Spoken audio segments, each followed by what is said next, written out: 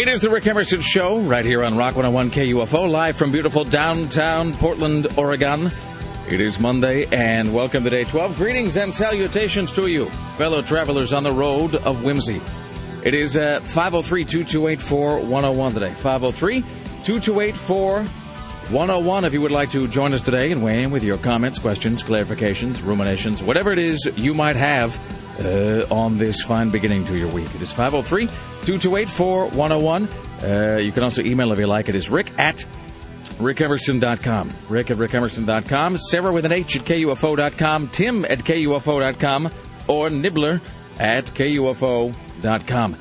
Coming up today's show, we will talk to CNN radio correspondent Jim Roop from Los Angeles. Also, Christy Turnquist from the Oregonian will join us today. We'll be giving away a pair of tickets to see Bret Michaels at the Roseland, as well as a meet and greet and your chance to perform on stage for the night's final song. That is, I think we got 2 pairs something left. We're going to do a pair today, a pair tomorrow. Also, the chance to win a pair of tickets to see Anthony Bourdain, who comes to town later on this month. He will be at the Newmark Theater on May 29th.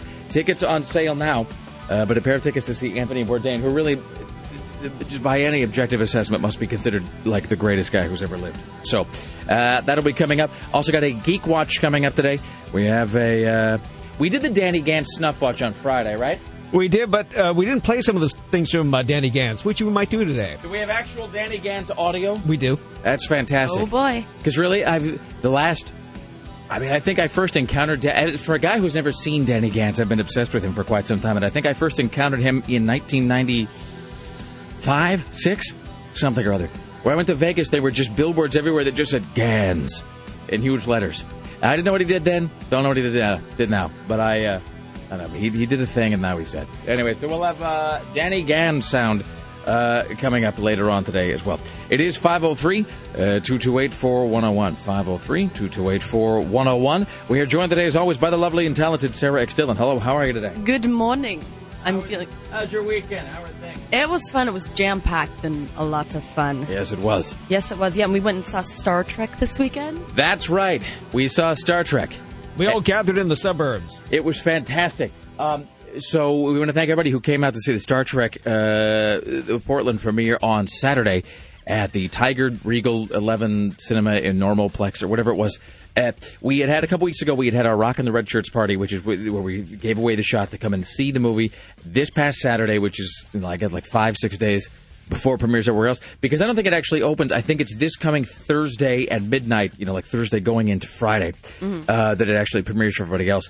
But to everybody who came out on Saturday, got a chance to see it, it was unfreaking believable. It was, which I had expected, just knowing that they had planned this whole reboot, I had expected almost nothing.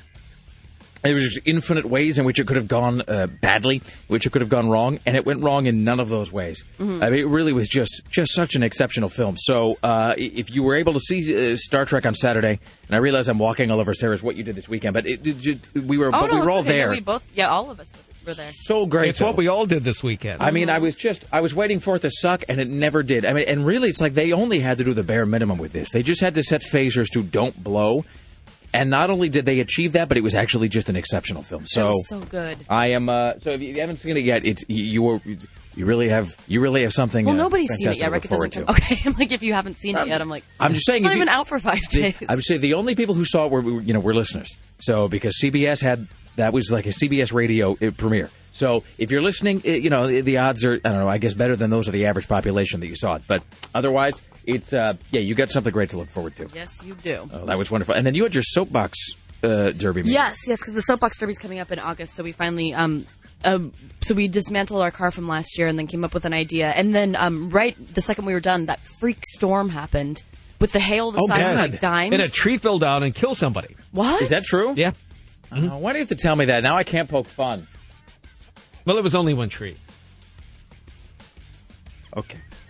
Well, in any event, yes, it was monsoon season for no readily apparent reason. And a lightning strike hit a tree next to my friend's house and split it right in half. Really? In Southeast Portland. I didn't think that happened in real life. Me neither. I thought that was a thing that only happened in films. No, it was right near Woodstock, and it hit there. Excellent. It was weird. It was like I was in Bangladesh or something. or a place where monsoons happen. I don't know where monsoons take place. But it was just sort of, it came out of nowhere, and it was doing that thing of like shaking the windows. Mm-hmm. And then the power went out everywhere except at my house. The power was sort of going out all around us. It was all very unnerving. All right. Well, in any event, yes. It was quite a gripping weekend. So lots more to get to. Ladies and gentlemen, at the news desk, your personal savior, Tim Riley. In the news with Tim Riley. The swine flu in you. Now there are 3 confirmed cases of the swine flu in Oregon. When we left Friday, there weren't any. Now there are 3. Forest Grove schools are shut down, as are those in Polk County, because people are afraid. Are you saying here in Oregon we've had a 200% increase in swine flu cases? We have indeed. My God. Mm-hmm. So that's that. If I were you, I'd panic. And I'm speaking to everybody. I'd begin panicking now. Now is the time to panic. Please panic. I mean, that's just my advice. You shouldn't necessarily follow that. The OSP has arrested a woman for allegedly driving drunk with the 2 kids in the car with her. Amy Patterson arrested Friday on Highway 43 near I-205 after they got several phone calls about her driving. The 2 children told them they were scared about how their mom was driving. She now faces driving under the influence, reckless endangerment, and other things. The kids are with other, more responsible family members. Swine flu in Washington State. Now they can treat 230,000 people. So go ahead and get the swine flu in Washington. You're all set. Get as sick as you like, kids. They'll take care of you. Washington County authorities arrested 7 people involved in a Beaverton karaoke brawl. The brawl ignited when a man became upset that his wife got slapped on the buttocks while she was singing a song. Was she singing "Man, I Feel Like a Woman"? It doesn't say. Wait a minute. Was she singing, I don't know, Sarah, help me, Beaverton karaoke? Was she singing? She's singing Like a Virgin. Yes. That's it. I've run out of things. That's the funniest one yet. No, I peaked with Shania Twain. That's it. That's all. That's the only song my brain could come up with. All right, sorry. Speaking of barroom hilarity, I was at the Mission Theater. What about barroom hilarity, Tim? Well, I saw the funniest thing, and I always knew it was going to happen, and I was glad I saw it happen. I was at one of the city's venues Friday night, and one of the city's venues. One of the beer bars, and there was somebody up on the balcony, and I often thought, what happened if somebody stumbled and their pitchers of beer flew over the balcony and drenched the people underneath it? Well, it happened. No Really? way. This big, huge guy with toothpick legs is carrying this tray of like 3 pitchers of beer, and I go, he's not going to make it. He's not going to make it. Sure enough, on the bottom step, he stumbles and I hear splash. Oh, my God. That's fantastic. And did it drench the patrons below? Well, the funny thing is, the guy sits down and pretends like nothing happened. That's great. No one saw that. Nobody saw that. I was completely underneath the radar. That went unobserved by everyone. But it was one of those king of the hill moments that I often want to witness, and I did. Excellent. It's always gratifying when you sort of see something take place in public that you don't think actually happens anywhere but in films. But it's like this guy's legs cannot hold up all this beer. I mean, he weighs like 500 pounds, and he has pipe cleaners for legs, and he's carrying 500 pounds of beer. The center, in the dark. The center cannot hold, or in this case, the knees. That's great. By the way, just speaking of, speaking of beer, I guess, we should say also thanks to everybody who came out on Friday for the March of the Lebowskis, which was for the Corden and Fat Boys showing of the Big Lebowski, which was just fantastic. It was like 600 guys in bathrobes walking down, shuffling down the street, down 39th and then down Hawthorne, which is just sort of the thing you don't get to see every day. And it was all. I have to say this. I'm surprised that there are more accidents that don't happen. You know what I mean? Because it is. I mean, it is sort of a distracting thing when you're walking down and you see hundreds and hundreds of guys in bathrobes who are sort of disheveled, just lumbering down the avenue. So anyway. All right, more ahead this hour, including Tim Riley at the news desk. Later on, Jim Roop from CNN Radio Los Angeles. Stay there. It's the Rick Emerson Show on Rock 101 KUFO. Don't go anywhere.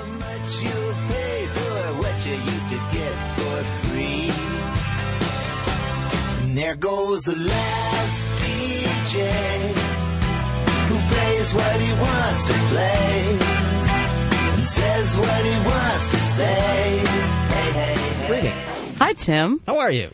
Well, unfortunately, Rick is just running around the building doing God knows what, and we don't know where he went. Well, we have so many interesting things to talk about today. Well, why don't we go to the news desk? Well, all right, if you want to. In the news with Tim Riley. We have so many things today. First of all, a McMinnville man is charged with drunk driving twice in one day. And Max operators are going to be training today. If you're planning on heading downtown, expect all kinds of problems. They're training 160 new Max operators. What happened to the old ones? And why do they need 160 new Max operators? Are these the greeters that they're going to be having? No, they have a new train coming. Remember the one from Clackamas? Oh, yes. So they have to train people to do this well. Really? And let's just be honest, that any train coming from Clackamas does require what we might call special abilities on the part of the operators. Dealing with felons. I'm sorry. Go ahead. Here's Tim Riley at the news desk. Well, a Gresham man has been charged with trying to hire someone to kill his business partner because he owed him $50,000. Of course, because it's from Gresham, it always goes bad. They've arrested this fellow. He wanted to pay somebody $50,000, but it didn't work out. Well, wait a minute. Hold on. So he was going to pay somebody $50,000? Yes. Mm-hmm. Wait, he was paying $50,000 to have someone killed? Let's see here. Or did someone owe him $50,000? Okay, I get it. He owed him $50,000. Well, why would you ever be under the impression that somebody from Gresham could ever come up with $50,000 to pay you back? Like, if a guy from Gresham offered, like, if he has to borrow 75 cents from you, don't you just figure the odds are 1 in 2? He's never going to be able to get the scratch together to pay that back? That could be true. Hey, can I borrow $50,000? I swear to God I'll give it back to you, even though I am from Gresham. That's not going to work. That's flawed logic, ladies and gentlemen. A Vancouver couple is looking for their missing parrot. It talks. It's missing. They're doing everything they can. Their mini macaw named Savannah is like a child, and they believe somebody's kidnapped their baby. This is an exotic high-priced bird. Escaped 2 weeks ago, and this is when they took it outside on a leash. Wait a minute. A macaw on a leash. It's just like a child, by the way. It got out of its collar. If your child has feathers and hollow bones, I suppose. But they have it. The bird flew into a tree and would not fly down, as birds might do. They know it's a bird and everything, right? Mm-hmm. They were aware of that when they took it outside? I mean, I'm just This even gets worse. Diana, the woman involved, waited on her roof for 8 hours trying to coax the bird down. Okay. You know, if an animal has to be coaxed back to you, maybe it doesn't like you. Well, and for 8 hours, I think you could come up with some better solution than just sitting there staring at it. Like a pellet gun, for example. I mean, I'm just, whatever. I mean, taser, something. So anyone who finds this bird can call 360 Birdman or 503 Birdman. Okay. Well, I'll make a note to myself. I'm not really making a note. That was a terrible storm yesterday. A Portland man was killed by a falling tree in southeast. There was a heavy rain and hail, a thunderstorm. Big tree blew down during the storm in Beaverton at 9th and Hall Boulevard. David Cody of Portland was killed when part of a tree fell on his car along Southwest Barber Boulevard. Good God. So I was this was yesterday that it happened? The whole weekend is one big blur to me. I thought it was Saturday because... Yeah, I think it was after Star Trek. I think it was after Saturday, yeah, because we went to the movie. It was Saturday. This one was Saturday. So we got up, we went to, we all kind of met up in Beaverton for the Star Trek thing, and then, let me just tell you this, after Star Trek, I went to this place called George's Giant Hamburgers. This is not a plug, I'm just making the observation, which was just unbelievable. I just had a hamburger that was like the size of a car, and then I went home and I was doing that kind of that carb fatigue sort of like, oh, I can't believe I ate so much, that kind of Mr. Creosote nap on the couch.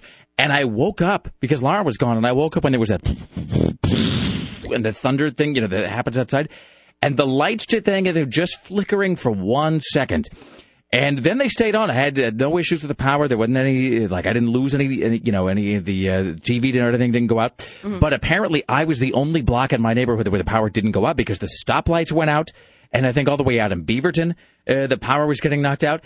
And it was that kind of thing where the windows start to rattle at such velocity that you do wonder, like some weird primal lower brain part of yourself begins to wonder if it is actually the end of days. Like if this is the moment where the rapture just begins. It felt really apocalyptic. Like when it's raining, it's sprinkling, then kind of raining hard, then all of a sudden flooding, and then like giant chunks of hail are falling down. And like my friend, giant chunks of hair. No, not hair, so much as hail. But then my friend's like shingles on her back porch were blowing off and stuff. I thought we were in a hurricane. And then Laura called me. She was out driving around in the truck. She calls me. She goes, I can't see the road. I don't know what's going on. And I could actually hear, she was calling me on her cell phone, and I actually hear in the background, I could hear the of everything sort of hitting the truck.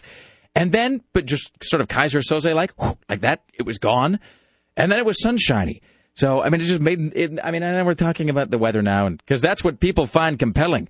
But it was all very weird. So, all right, here is Tim Riley at the news desk. Time for Brittany Watch. Here's your Brittany Watch for whatever the hell day this is, Monday. On the Rick Emerson Show on Rock 101 KUFO.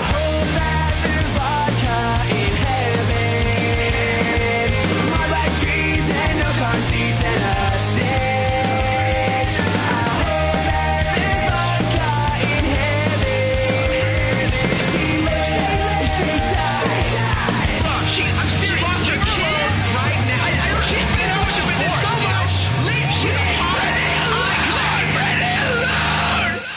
It was Britney's concert from hell in Connecticut over the weekend. She fell while dancing to Get Naked. And then an overzealous and disrespectful fan rushed to the stage. He wanted to dance with Britney. Are we talking about the song Get Naked? Yes. When you say dancing to get naked, you don't mean stripping. I was just trying to like shimmy out of her clothes. That sort of dancing to get naked sounds a lot like, hey, on stage 5, it's Ember dancing to get naked. This was just the song. I don't think anybody wants to see Britney naked this year. Not at this point. She's rather portly. No. Anyway, this fan wanted to dance with Britney, and she wasn't interested in filling her dance card. Now, her people said her security rushed on stage. Actually, the security was nowhere to be found. It was their own dancers who pushed the guy off stage. Really? You can see the video at RileyLive.com where it is posted. So the dancers pushed the guy off, and Britney looked extremely spooked at the whole thing. So it was just a bad thing. Where was she at? Where did this happen? Connecticut. How would you even get on stage, though? Because don't you just figure that, first of all, having seen her, I saw that show 2 weeks ago in Vegas, and that stage is very elevated, and you got to figure there's security guards and there's gates and fences and so forth. It's odd that it's maybe in Connecticut, maybe with the recession and all, they're not able to afford any sort of actual security or demonstrable police presence as such. All right. So he got his ass beaten by dancers, which is embarrassing on a whole lot of levels, by the way, because it's a bunch of spindly guys, who are just busy sort of adjusting their leotards. So the idea that that's the group of guys that's going to thwart you from, getting your love on with Britney is a little embarrassing. All right. There's your Britney watch for Monday on the Rick Emerson Show.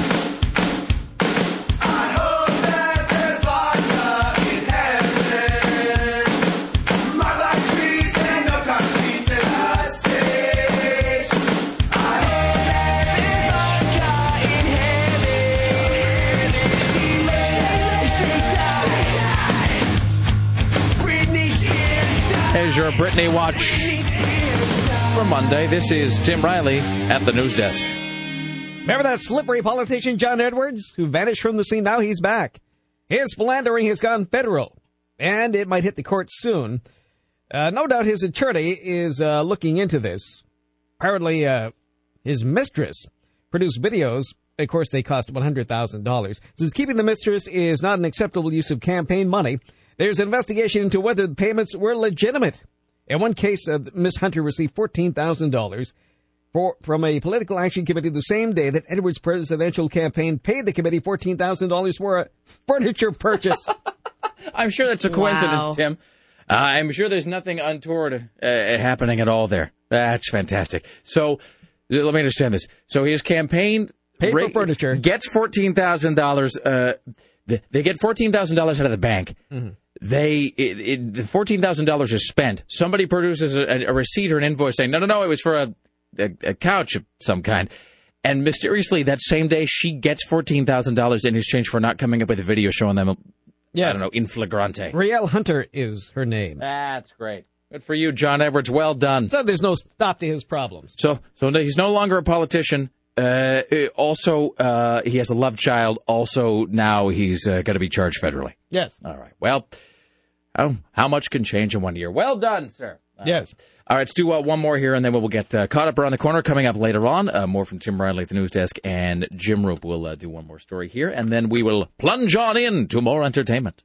Well, that sounds fantastic. Yes, it does, Tim. Well, Gresham police say a 20-year-old man has been arrested after investigators found photographs of him on the Internet of him having relations with a dog. Now, don't ask me what Gresham police had to do with their time, except to look for their citizens on the Internet having carnal relations with a beast. Where would you even find a picture like that? Apparently, they assigned people to look through these things. Jesus it was in the inbox to look on the Internet for this. Wow. Ew. Mm-hmm. His name is Vanden Bong Thong Trip. He was arrested for sexual assault of an animal and aggravated animal abuse. Apparently aggravated the animal, too. He told officers in an interview he assaulted his 8-year-old pit bull hundreds of times. Oh, do we know that the pit bull was, asking for it? Resisting? I don't know. All right. The abuse occurred over a 5-year period. He lives in Gresham with his mother and his fiancée, but she loves him. Okay. The dog will be removed from the residence and undergo therapy. A dog is man's best friend, Tim. And his bail is $1.5 million. That's more than if it was a human being. By the way, they're not Salt Gresham pit bulls. Otherwise, this is what you get: $1.5 million bail. that exceeds the entire gross income of that city. All right. How they came up with that, I don't know. I have no idea. But it happened over a 5-year period, so I guess it might be deserving. Okay. Well, there you go. It is the Rick Emerson Show. It's Rock 101 KUFO. The assembled parade of human ugliness continues next. Don't go anywhere. It is Monday morning. You stay right there. Call 503-228-4101. I'm going to inhale some blueberry jasmine smoke and look arty. This is the Rick Emerson Show on Rock 101 KUFO. It is the Rick Emerson Show. It's Rock 101 KUFO. It's 503-228-4101. Coming up later on in the show, your chance to win a pair of tickets to see Bret Michaels at the Roseland. We're also going to be giving away Anthony Bourdain tickets. And last but not least, our interview with Scott Weiland. Which I can't wait to hear. Later on. There's a whole, well, we'll talk about it later. There's much to be said about the interview with Scott Weiland. It's 503-228-4101 at the news desk. It's Tim Riley. In the news with Tim Riley. An inmate upset that nobody would accept his collect phone call took his rage out on two Multnomah County Sheriff's deputies yesterday morning. Inmate Larry Land Jr. was taken into custody that morning and complained to the deputy that nobody would take his call.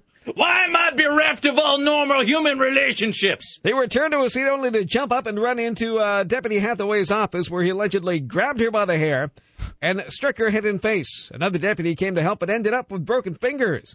Officers hit Land with a taser, which finally stopped the attack. He was booked on the original harassment charge and faces several more charges. He's being held on $17,500 bond. Why are all my relationships an icebox of emotional frigidity?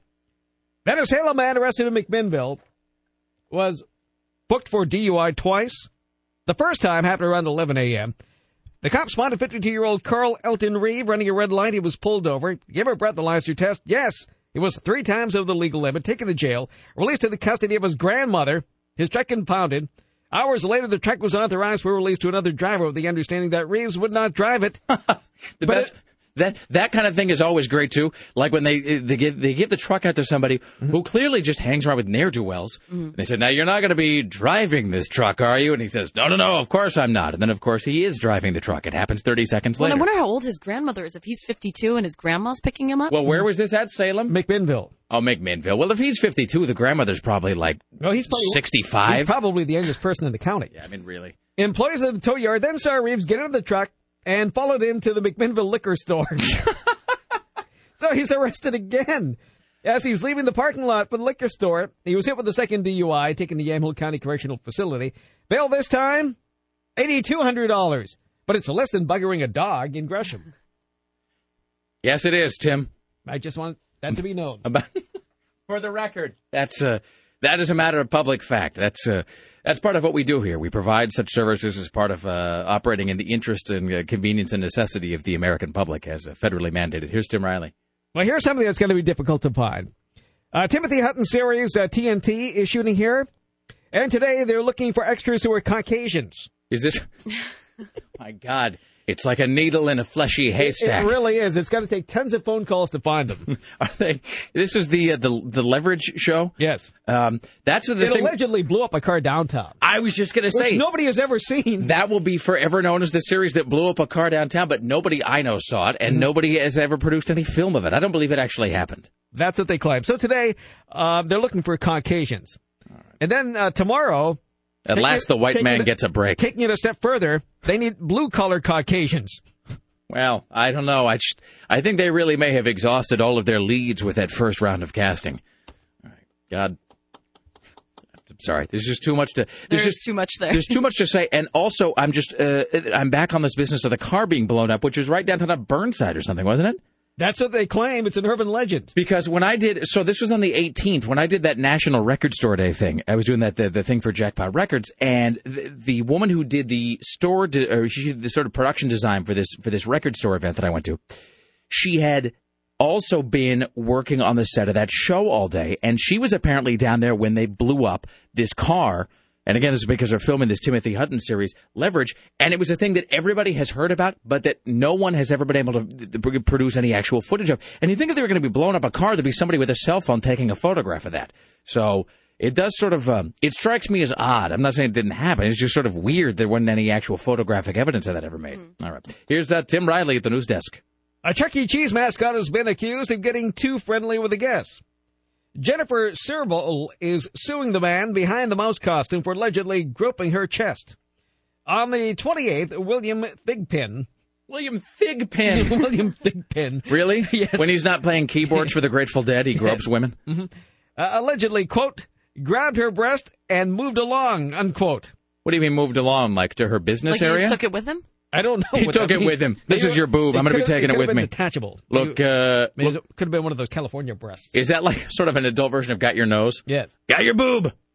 It's in my pocket. So the woman's stepfather caught the incident on camera, and the 22-year-old cheese man was arrested. I was groped by a 22-year-old cheese man. Cheese man. No. See, I was thinking He-Man. Oh, no. There's many ways we could have gone with that.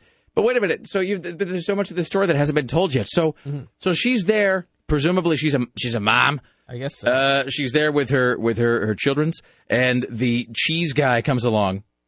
The cheese guy. The Chuck E. Cheese guy comes along. Mr. Thigpen. Mr. Thigpen. I want to form some sort of a weird fusion band. Where it's like, where we're doing like a rock salsa hybrid kind of a thing, and then we're going to be called Mr. Thigpen. So he just comes up behind her and gropes her. I mean, was she talking to the mouse before the mouse began grabbing her breast? It doesn't say. There's just allegations. It just sounds like it was a walk-by boob grabbing. I mean, do you figure that if you're just like I'm trying to get a handle on this guy's mental state. I'm trying to put myself in his place.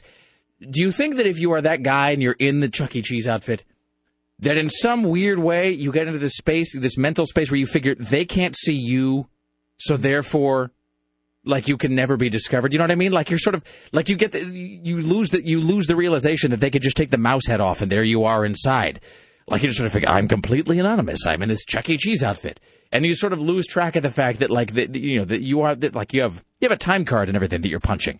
Maybe it makes him feel strangely invulnerable. I mean, there were worse things to do during that big storm Saturday. What's worse than standing out in the rain holding a going out of business sign? No, there's nothing. Being assaulted by hail and strong winds? No. Some dejected person holding a going out of business sign? What have I done wrong with my life? That sucks.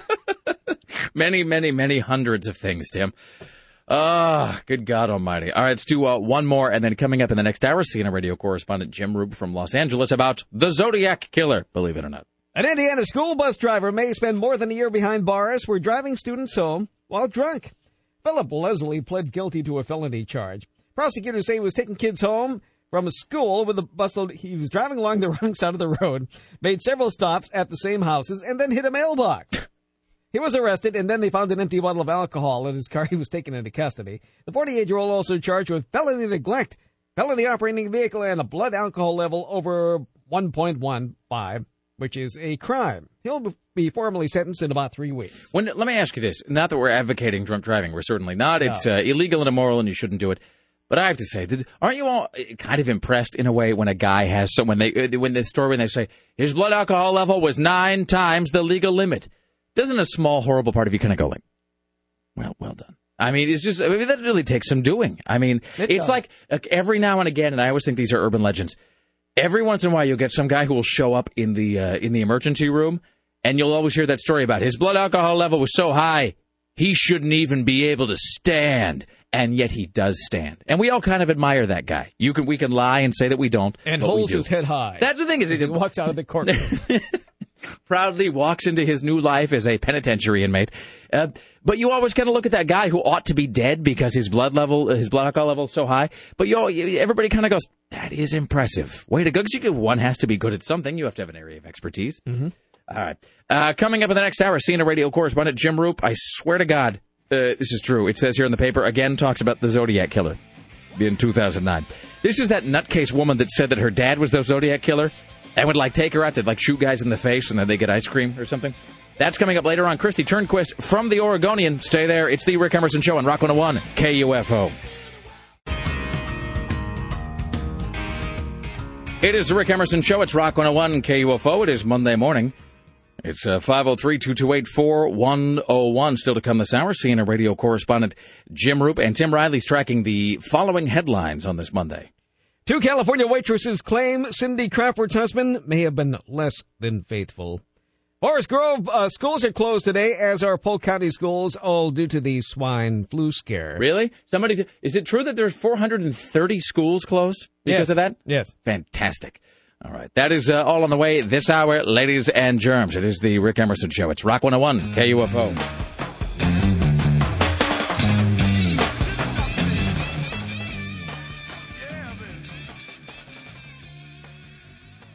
It is the Rick Emerson Show. It's Rock 101 KUFO. It's 503-228-4101. It is Monday morning, ladies and gentle persons.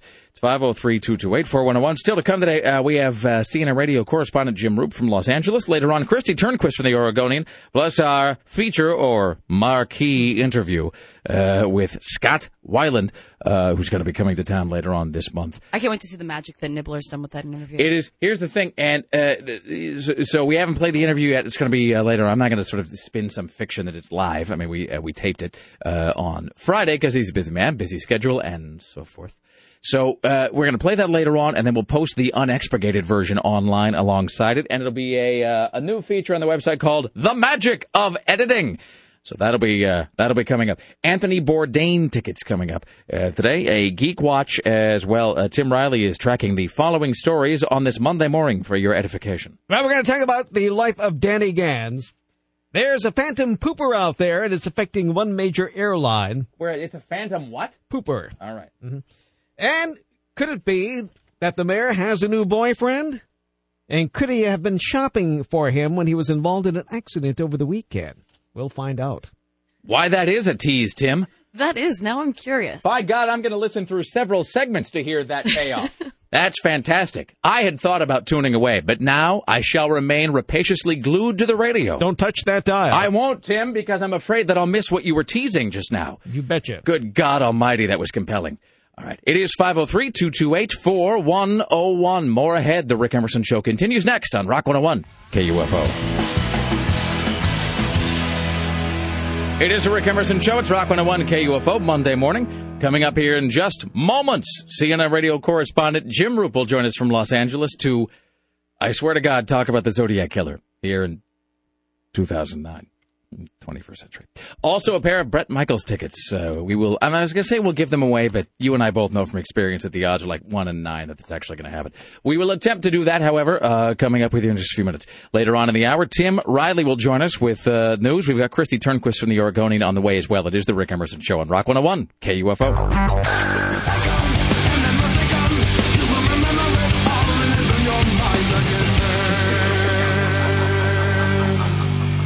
It is the Rick Emerson Show. It's Rock 101 KUFO. We were just talking about this song during the break, that Disturbed song, that if I was like a 17-year-old boy who believed myself to be dark and mysterious, that'd be the best song I had ever heard in my life. And I would buy like an oversized black trench coat, and I would stare at myself in a full-length bedroom mirror. And While, I would trying on your mom's lipstick? No, that's if I were a serial killer. And I'd have a small pile of animal bones outside it, which I would worship every morning. And you'd be whipping around the jacket, is that what you're saying? I would twirl the black trench coat around as though it were some sort of a demonic cape. And then I would say, and then I would just cry. It's 503-228-4101. 503-228-4101. Still to come this hour, Tim Riley at the news desk. Later on, Christy Turnquist from the Oregonian and our feature interview with Scott Weiland. In 9 seconds here, we'll talk to CNN radio correspondent Jim Roop.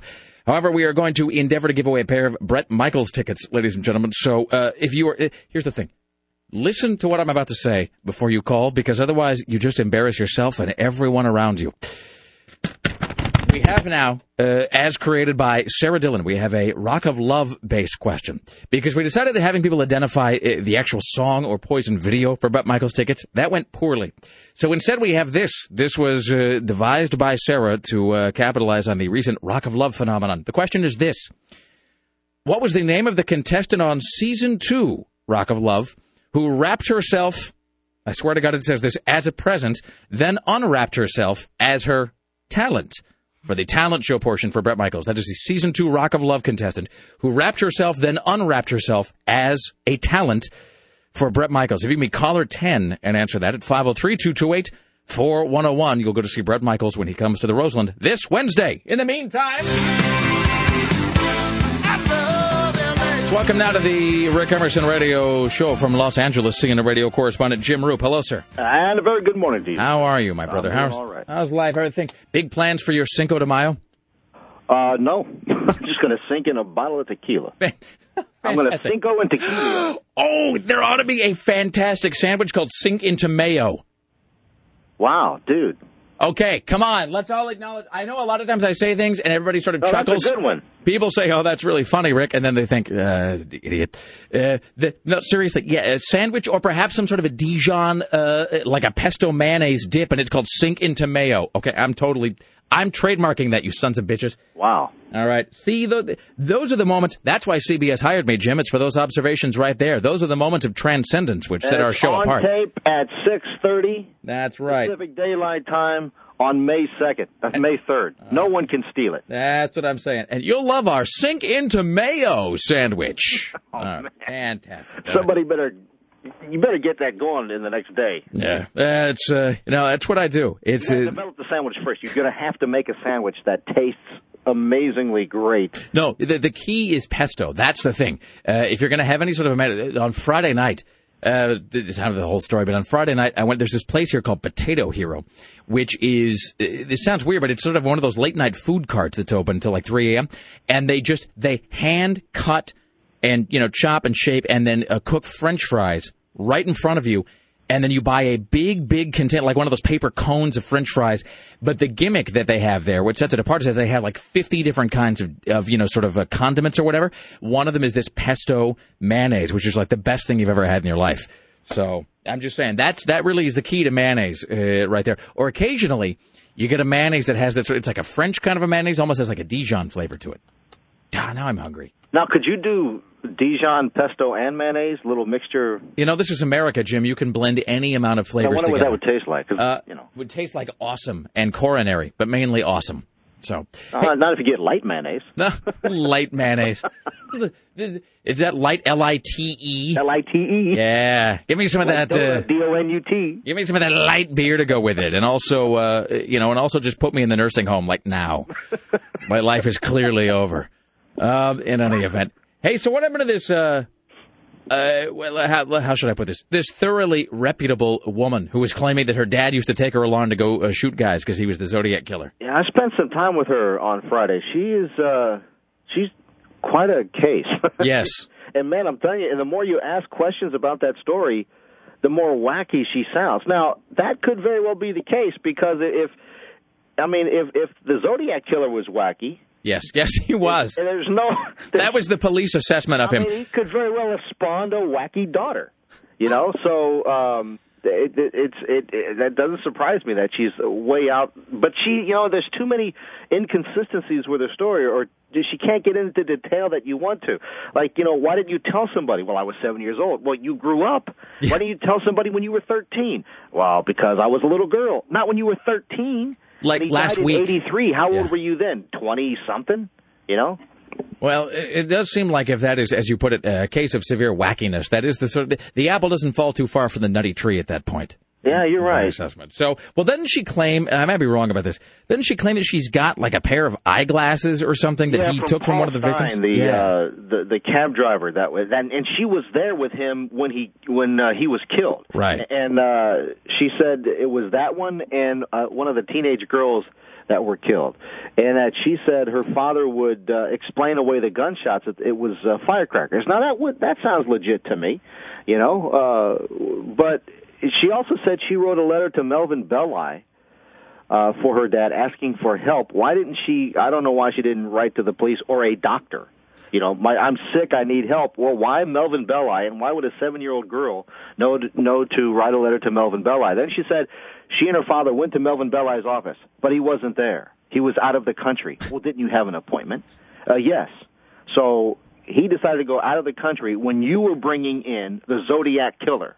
So I hate to say this, Jim, but I find this story somewhat implausible. No. I don't want to. The rain on everybody's we'll wait for parade. the CDC to confirm it. Yeah, no. The CDC has to apparently confirm anything before you can call anything today. Apparently, is that the case? That's, there's 14 sailors sick on a ship in San Diego. I can't mention anything until the CDC confirms it's H1N1. Hey, they got the flu. I don't even really care. That is the broadcasting spirit that gives us the spark that helps us stand apart, Jim. Is there really, when all is said and done, do you care? Do I care? 14 sailors have the flu? No. Look, can you and I be concerned that it might spread? No, they're on a ship. Can you and I just speak honestly as men here? I lived in San Diego for some time, and we here in Portland are in a port city. 14 guys on a ship who've suddenly come to port.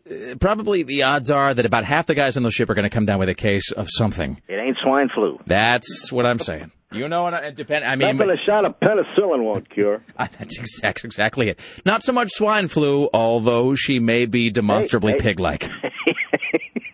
All right. Somebody's daughter. Yeah, I didn't say that. You said that. All right. On that note, sir, have a fantastic California day. Hey, thanks for kicking off my week, man. I appreciate it. It's what I do, Jim. I bring merriment and light to people. You do it so well. Right. Thank you, sir. Bye-bye. There you go. Jim Roop from CNN Radio, Los Angeles.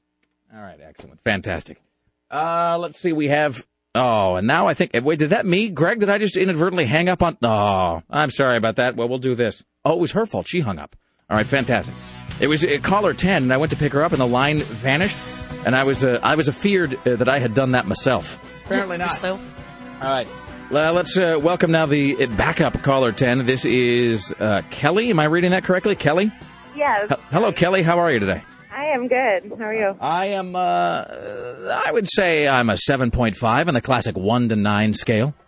That's not bad. No, it isn't. No, it isn't. Early, so. No. All right. Are you a Bret Michaels fan, Kelly? Yeah, I'm a fan of his show.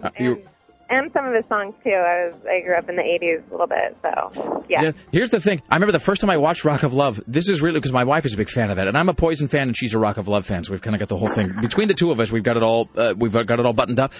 I just remember walking through the living room while she was watching Rock of Love, and there's a woman in a plexiglass booth who, he puts a quarter in the thing, and then she just starts ironing his shirts.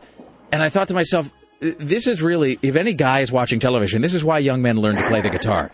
Because you can get women competing to do your laundry, which is really just one of the greatest things on earth. So, all right. Would you iron Bret Michaels' shirts for him if he asked you to do so? Yeah. He seems like a pretty cool guy.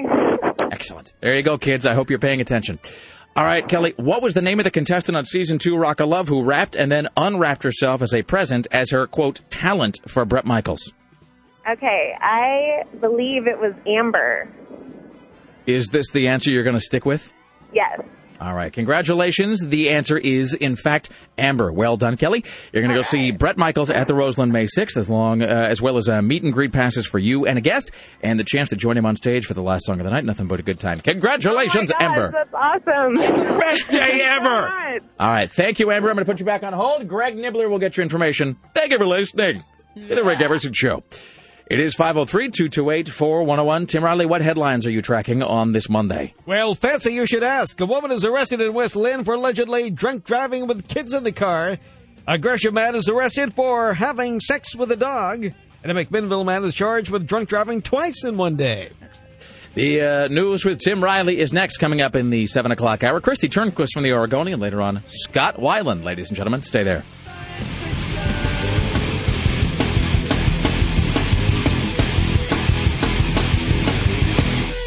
It is the Rick Emerson Show on Rock 101 KUFO. I feel the strange urge to put on a backward baseball cap and a Big Johnson T-shirt. Me too. It's 503-228-4101, ladies and gentlemen. Still to come, Christy Turnquist from the Oregonian, who will wrap up the weekend box office for us.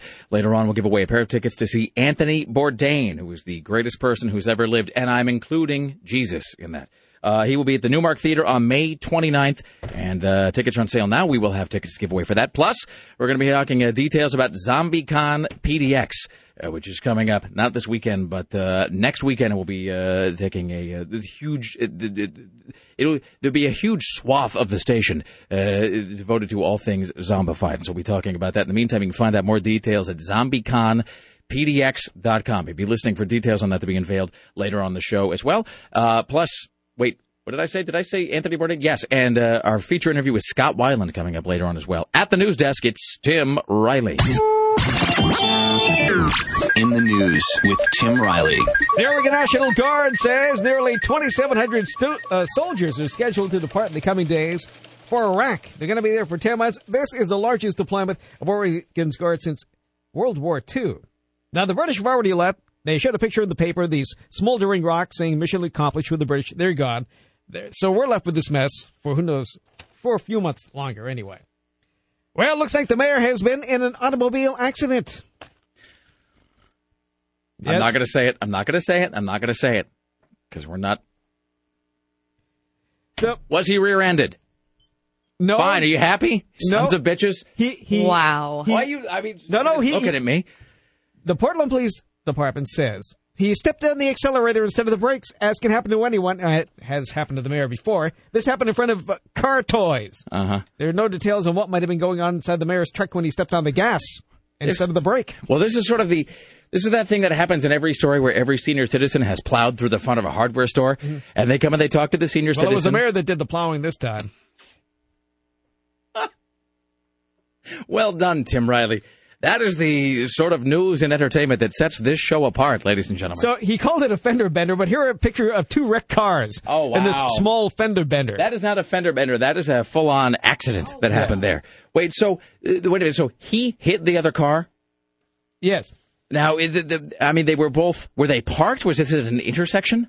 Witnesses said the mayor's truck rear-ended a white Subaru and hit a parked Honda before coming to a rest on the other side of the parking lot at Car Toys. Well, that seems like one of our proud sponsors. That seems like a little bit more of a bump, though. You know what I mean? Like, in other words, if he of a bump, yes. If he hit one car, but then actually kept going and then hit a second car on the other side of the parking lot, it sounds like that seems almost like a full. I mean, I don't know the details of the accident. That seems almost like a full speed collision. Mm-hmm. All right, fantastic. Full random.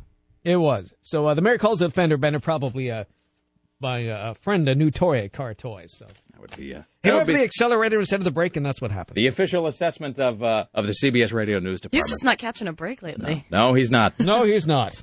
And probably won't be in the foreseeable future. Well, aren't we? I mean, let's just talk about this. So on Friday, we were discussing that Oregonian piece where they were saying that he called Bo Breedlove like 98 times or something at home, and including on his 18th birthday, presumably to wish him well and to bring him into the fold of manhood, verbally speaking, by way of congratulations. But had we not also discussed that I think this week we are at the... Is it this week that's a 6-month period since the election? I think it's coming up shortly, yes. Because the election was November, so December, January, February, March, April, May. So that's 6 months this month, which means that's when they could start doing that recall thing, right? Mm-hmm. Oh, so yeah. It remains to be, and I don't know what's involved in that. I don't know if you have to get a petition or signatures or something, but it seems like they could be rolling that out right about now. All right, here's Tim Riley. Then I tell you, it's going to possibly be rainy through Wednesday, and the bad rain is going to start around noontime today. It's going to be 61 degrees. Just thought I'd throw the weather in there because that's what people want to hear this time in the morning. Tim, people might forget where they're living. Absolutely. All right. Say, Danny Gans, we didn't have time to pay tribute to him. Danny Gans, the man with all the billboards in Vegas, he died in his sleep mysteriously. I found this little piece of sound on part of his act, so let's listen to it. Waiting for the break of day. If there's a smile upon my face, she came through the bathroom with. Is this Danny Gans? Was he a musical impressionist? Yes, he was. And that's what you missed. Okay, see, because by thinking the show will be there forever. Well, because it said, I mean, there were billboards that said something to the effect of Gans every night, forever. And so I just assumed, Christ, Wayne Newton's like 1,000 years old. He's like Methuselah up there. He just continues to go. And why does he need any more money? I don't know the answer to that, Tim. Why? I do know that Wayne Newton is still able to get up there, and he does this horrible, he has this awful... Well, he hasn't been able to sing in 20 years, but nobody's able to say that inside. Nobody wants to... Mr. Newton, you're not really able to speak anymore as such, sir. Your larynx appears totally frozen and unfunctional. You don't know what you're talking about. Tonight, it's going to rain through my Wednesday. Daytime highs about 60. Where is that happening, Tim? Right here in Portland. In Portland, you're We saying? are live, local, and relatable. There's going to be weather bet. happening right here. Yes. To me. Yes. Excellent. Rain will fall from the sky. It's going to be wet. Also, let me just say this final Wet thing rain? about Wayne Newton. He still does, at the age of 495, this horrible ritual where he gets these scarves and he sort of mops up his sweat, which is copious, by the way, and one suspects viscous. He mops the sweat off of his body, and then he tosses these scarves that are now drenched with his essence into the first few rows, where just a bunch of portly, homely women fight over them like it was just scraps of bread in Darfur. I mean, it's just unbelievable. And lick the scarves. Thank you, Wayne. I'm going to take it home and sponge myself with it. It's just the most off-putting thing you've ever seen. Danny Gans, however, here's the thing about Danny Gans. He seemed sort of like the Ryan Seacrest of Las Vegas, by which I mean he didn't seem to have any demonstrable personality or sort of skill as such or talent at anything. But he was omnipresent and seemed totally textureless. And I don't mean that in terms of personality. I mean that too. But you would look at pictures of Danny Gans, and it was like it was like a sort of Ken doll come to life. But then you realize if Ken was an actual person, how unbelievably bland looking he would be. And I have this theory that Danny Gans was specifically picked to play in Vegas forever because, again, there were no actual facets to him that you could ever figure out. And so you'd see these billboards and you'd think to yourself, I have no idea what he is, what he does, what his act consists of, which then allowed them to just market him as entertainer of the year forever, and people would just go see him because there were no preconceptions. So does this mean now they're going to be Danny Gans impressionists? See, I was thinking that on Friday, that I should become the first Danny Gans tribute act to play in Vegas, and I'd call myself Gantastic, Ganzilla, Gantuan. No, Gans. No, Ganszuntheit. I've got nothing. But the time is right. Look, if a guy can be Dr. Zhevegas, which is like the best performance name ever, then I can be sort of Gantasticular. I like Gantasticular. Ganstastic. All right, I'll think on it. Anyway, let's do one more. Here's Tim Riley at the news desk. Exclusive. David Hasselhoff has alcohol poisoning and was rushed to Cedars-Sinai. Yes, this time the rescuer was his ex-wife, Pamela Bach, for whom he's bitterly estranged. Haley, the child, called Mom, who lives 10 miles away from the Hollywood Hills, and she rushed to the scene and drove the Hass to the hospital, where doctors began saving his life. This time, the vodka-guzzling America's Got Talent judge registered a staggering .39 alcohol level. Drink driving in California is 0.8. Haley kept slapping her dad's face to keep him alive. He was barely breathing when he got to the hospital. He's recovering, says Pam and his people. He was joking with doctors, Tim. She was at his bedside till 4 a.m. You think so? Decided to turn his life around. It's a new leaf for him. This is the 7th time he's been to the hospital, but people just won't give up. Hey, can I speak? How many visits does it take before he dies, asked one. Is that like how many licks it takes to get to the center of a Tootsie Roll Pop? Yes. How many bouts with blood alcohol poisoning does it take for David Hasselhoff to finally perish? 1, 2, 7. Let me just speak to everybody involved with David Hasselhoff. Now, what is the motivation for keeping him alive? I really want to know. That's a good question, isn't it? I mean, really, what is he offering the world? I mean, at this point, it seems like everyone would probably be better served. I mean, emotionally, financially, just in terms of time management. Just let that mortal coil gently slide off into a whiskey-soaked Neverland. But then, on the other hand, you have someone like Ed McMahon, and you wonder, Ed, why do you want to be alive? I mean, every morning it's something different. It just gets worse. The only thing new about him is his teeth. The rest of him is just whittling away. And those teeth, they're like sagging wrinkles, but beautiful teeth. Ed McMahon's teeth are sort of like, it is a little bit like when you see the aging, wrinkled, sun-baked actress with the fake boobs. And it's like they're the only thing that is still sort of in shape, whereas the rest of her is just, she's just turned into the Crypt Keeper. Ed McMahon has got those big Lou Dobbs teeth, and then everything around the teeth, it's sort of like the teeth are sucking the life force from the rest of his body. It's like they are some sort of sentient being in and of themselves. And he's not even hawking the stuff he used to, like those bathtubs where senior citizens will not drown. That is exactly right. Oh, man. Does he still have a broken neck? Yeah. All right. So everything about him is broken. He just wakes up every morning. Well, it's another day. It's like, why am I still here? There's nothing left on him that's functioning except for his teeth, probably. Wow. He's able to muster a smile through it all. Brave Ed McMahon. Did I tell you we're going to have rain through Wednesday? Daytime high is about 61 or so. Thank you. Ladies and gentlemen, it is the Rick Emerson Show coming up next hour. Christy Turnquist from the Oregonian will be here. Just trying to give the people what they want. That's right, Tim. Tim, you know, we'll put, I don't know what I was going to say there. That all came out of my mouth so unbelievably jumbled just now. Okay. I was spending too much time processing your weather. All right, Christy Turnquist from the Oregonian joins us in the 7 o'clock hour. We'll be giving away tickets to see Anthony Bourdain later on our interview with Scott Weiland. Stay there. It's the Rick Emerson Show. It's the Rick Emerson Show. It's Rock 101 KUFO, Monday morning, 503-2284-101. Coming up within this hour, Christy Turnquist from the Oregonian will be here. We'll talk about the weekend box office, at which Wolverine was victorious, by the way. It's good to see that movie piracy destroys everything. No one will spend money on anything that is leaked on the internet. Only $87 million was spent. My God, Tim. The travesty is what it is. Mm-hmm. What else? We have Anthony Bourdain tickets we are going to be giving away before the end of the program. And then later on in the 8 o'clock hour, we will have our interview with Scott Weiland. Don't forget, in the meantime, in between time, you ought to be going to ZombieCon PDX. That is just like it sounds. ZOMBIE Con, C-O-N, PDX. ZombieCon PDX.com. ZombieCon happens May 15th, 16th, and 17th. You're going to hear more about it. It features the Zompire Film Festival, as well as Portland's only Zombie Prom. So that's going to be happening, and we will be talking a lot more about it. We'll have giveaways and other zombie-related features and activities for everyone.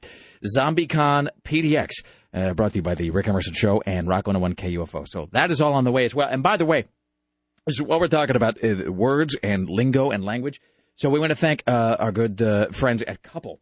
98.7 Couple, who are our sister station. They actually have just moved into this building as of today. So Jake and Alana just came in and they brought us some bagels and some Easy Mac and some other things. And you used the word schmear, which I don't think is an actual word. Does it say that? Well, that's what it was called. It says schmear on it. So what am I supposed to say? But isn't that a made up?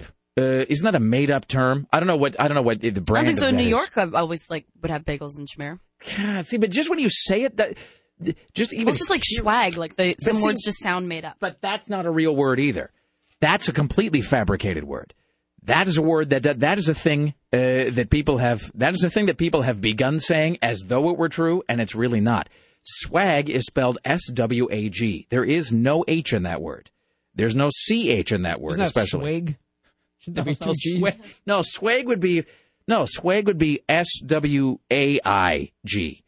Swag is S-W-A-G. Schwag is a thing said by people who think that it's a Yiddish word, and it's not. So let's all be clear on that. There is no word schmear. There is no word schwag.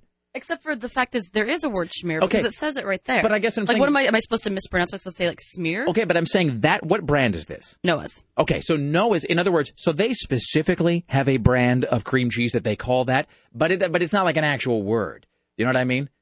Like that's like Certs having Retsin. Like Retsin is a thing they made up, but like there is no actual word Retsin because it's fabricated. Schmear is, I think that is just that's whole cloth. That's just pulled out of the air, I think.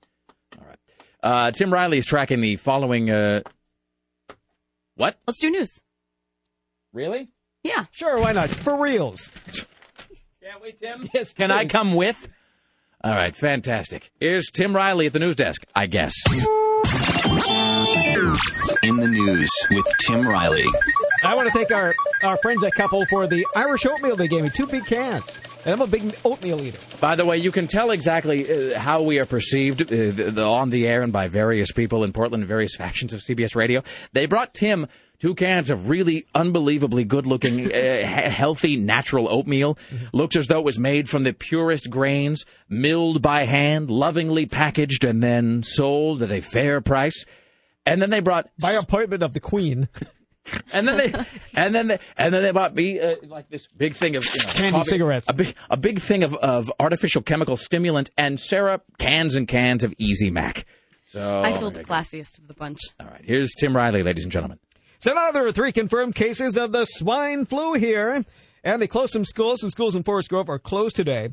And the schools in Polk County are going to be closed for the entire week. So all you kids are expected to stay home and behave yourself. That according to the government. What the scientists tell us unanimously is that closing the border in this circumstance doesn't make any sense because this flu already has spread. So stop asking us to close the Mexican border. We wouldn't do it on a regular day anyway. I'm looking at you, Lou Dobbs. So anyway, somebody wrote to me, remember the swine flu of 1976, and told me he did get a shot in the Air Force 1976. About 5 minutes after the shot, he passed out. His blood pressure was well over 200, he said. The medic stated that it was for the swine flu, and because he was in the military, they got to be tested for it first. That's well, the military gets all the fun things first, Tim. All right. It's nothing but fun assignments when you're in the military. Somebody told me that the 76 swine flu, that the reason you don't hear about that vaccine, or the reason that people stop talking about it, is because it had some weird, I don't know, it was like some weird Crippen virus thing where, like, they gave it to people and then it's like your eyeballs all, fell out or something. Like, you just begin bleeding out of the ears. About 5 minutes after I got the shot, I felt like my heart rate was going nuts. The machine said my blood pressure was well over 200. About 30 minutes elapsed. I regained consciousness and looked around and noticed half the other men had passed out also. That's great. A strange man in the chart was gone. Well, that's what happens when you join the military. Good rib sticking food. And then suddenly... Oh, man. And then suddenly Tim Robbins and I were being zipped up in a body bag at the end, and the whole thing had been one big nightmare. That's the swine flu from 1976. Let's do one more here, and then we'll get caught up with Christy Turnquist around the corner. A Puyallup, Washington man crashed into some outhouses. Thank goodness he did, because it saved his life. He walked away after he crashed his small plane. Thankfully, all this... I'm sorry, go ahead. Oh, he walked away without injuries. But, of course, he needed a shower right after that. Thankfully, all this feces broke my fall. Mm-hmm. Basically. All right. It's 503-228-4101, the Rick Emerson Show. That, well, I have a story about that later. What, feces breaking my fall? Something similar. Okay. It's a tease. Yes, it is, Tim. We're fond of doing on this program. We're teasing some of our exciting talk that's coming up later. It is, in fact, a talk tease. It's 503-228-4101. Christy Turnquist from the Oregonian next. Later on, Anthony Bourdain tickets and Scott Weiland. Stay there. It's the Rick Emerson Show. It is the Rick Emerson Show. It's Rock 101 KUFO. There you go. Their precursor to their heavier-than-heavy cover of Spies Like Us. That is Guns N' Roses and Live and Let Die. It's 503-228-4101. Don't forget, before the end of the show, we're going to be giving away a pair of tickets to see Anthony Bourdain. He's going to be at the Newmark Theater on May 29th. He is the greatest human being who has ever lived. Yeah, you're kind of obsessed with him. Here's the thing. Have you ever watched his show? No. Oh, come on. Well, you talk about traveling, and my only traveling man that I'm obsessed with is Rick Steves. No. Did you say that? Did someone tell you to say that to annoy me? No, I love Rick Steves. I own all of his videos, and I own some books that he's written. I've never watched Anthony's Bordello. I don't even know where to... There's just too much here. I don't even know where to start. Sometimes because I lived in London for a while, and sometimes when I want to think about it, I'll pop in my Best of Europe travels, Rick Steves. Here's the thing about Rick Steves. My wife owns a lot of Rick Steves books. I mean, a lot of he's easy to listen to. He is easy to listen to, and he's a good entry level way to sort of see stuff. I totally get that. But it's, and I'm not trying to knock Rick Steves. I'm just saying, like, Rick Steves and Anthony Bourdain. It is the difference between. The difference between Rick Steves and Anthony Bourdain is really the difference between Sum 41 and like the Sex Pistols. He lives life on the edge. I mean, he's just the greatest guy, and in a way that is not like contrived or put on or whatever. He's just the coolest guy who has ever walked the earth. I almost feel now like I got to give you like the episode of his show where he did Portland, where he came to the Northwest. I'll find it on the internet because it's him and Polinick who do it together. So it is awesome. So the Newmark Theater, May 29th, Anthony Bourdain is going to be here. We'll have tickets for that. And we will have our interview with Scott Weiland as well. Most importantly, coming up in 9 minutes, Tim Riley will have the weather for you. The weather? That is. Did you say the weather? Tim, it's 9 minutes away. Mm-hmm. The weather has something to do with the R word. That's all I'm saying. All right. No, we don't want to give the whole thing out now because it's a three-letter word that begins with R. A three-letter word? A word? three-letter word? 4-letter word. was a bad tease. Wow. That's fantastic. I got you thinking. No, but here's the thing. But you should have left it at should that. be doing. No, for a moment it was really compelling because I couldn't possibly imagine what it was. Raw, ram, rot, red. It's going to be a ram weather day. Seriously, today the weather is entirely red. My God! I'm sorry to cause all these problems. All right. Well, there you go. That's no way to attend share, Tim. It is 503-228-4101. Let's welcome now to the Rick Emerson Show from the Oregonian pop culture writer. What do you mean it's a three-letter word? That doesn't even make any sense. Why? He's not paid to be able to spell. He's paid to give us the weather. Oh, that's true. I'm just slightly dyslexic when it comes to weather. In your head, what letter were you leaving out, do you think? Was it just Ren? All right. Ran? All right. Christy Turnquist, pop culture writer for the Oregonian. Good morning, and how are you today? I'm just fine, and I was thinking that the three-letter word that started with R might be rot also. Rot weather. Raw? There's going to be some raw weather happening? There you go. All right. Jesus. The Oregonian Almighty. doesn't have the weather on the front page. That's not true, Tim. That's a dirty lie. It's at the bottom of the page. They moved it. We have incredibly detailed weather. We have the most rockin' weather that you can have. So am I correct to say that the Monday Oregonian has three sections, A, B, and C? Are we missing a section? Has somebody stolen part of our paper? I think Metro is incorporated in the A section. Have they? Is there now a? There's a it's been consolidation. It's a confluence of sections. I'm looking for where it says Metro. As long as the bridge column remains intact, World. that's really all I care about. Metro and obituary. See? A Metro and obituaries? Let me Metro. That's only the fashionable deaths. Metro ituaries. That's the. That's only when you. That's only when you die with socks that match your belt. See, we meet all your needs from cradle to grave with weather in between. It's almost hard to believe that nobody's come up with that as some sort of a slogan. I know, it's catchy, isn't it? Hey, let me ask you this. Do you know anybody personally, and I don't mean like you heard about a guy or there was like somebody who knew a guy who once met a guy who, do you know anybody that reads the bridge column? Not just in the Oregonian, but in any paper ever? Well, apparently we do have some very loyal readers of the column because if ever there's a problem with it, if we run, like the prior day's bridge column or something, people get extremely exercised. They get and exercise is exactly the word too. They wouldn't get angry. They would get very up. They would become irritated and perhaps vexed or sullen about that. I think vexed. Tim, do you have the bridge section? What's the bridge section? Is it next to the Wizard of Id? Yes, everything's next to the Wizard of Id. The Wizard of Id is really that's your focal point. The Wizard of Id is sort of the nexus around which all things are located. Is it down by a Wonder Words and Jumble? Yes. Are we still running? I'm not sure if we're still running the bridge column. Christy Turnquist of the Oregonian, ladies and gentlemen. Yes, you are. It's at the top of the page. Aces on Bridge by Bobby Wolf. Like I said, we run the bridge column, and it is incredibly well read. That's what I said. Hey, Sarah. What is the bridge column? I'll show you. Sarah, hold on a second. Sarah, can you locate me some jazz music? Can you find, on the YouTubes, can you find me some, maybe a little Miles Davis? It's the first thing I read every day. If you can find me, like the Kind of Blue record, or perhaps anything off of that. I own that record. Really? So do I. Hi, we're white. We all own Miles Davis Kind of Blue. All right, that's fantastic. I also go home and I listen to No Woman, No Cry sometimes, and I try to feel very cultured about things. Good God Almighty. So we will return to the issue of bridge here in just one moment. Christy Turnquist from the Oregonian, you and I were emailing this weekend about Wolverine, and there was all this talk that the rampant piracy that's happening online, what with the illicit sharing of files, was going to be decimating the film industry, which didn't really appear to happen as such, because Wolverine made $87 billion or something. Well, the, super huge mega corporations that put out these things went into a giant tizzy when Wolverine was leaked online. They thought they weren't going to be able to, get backsides and seats. But apparently they still were, despite the reviews, which also made it sound like some kind of toxic waste spill.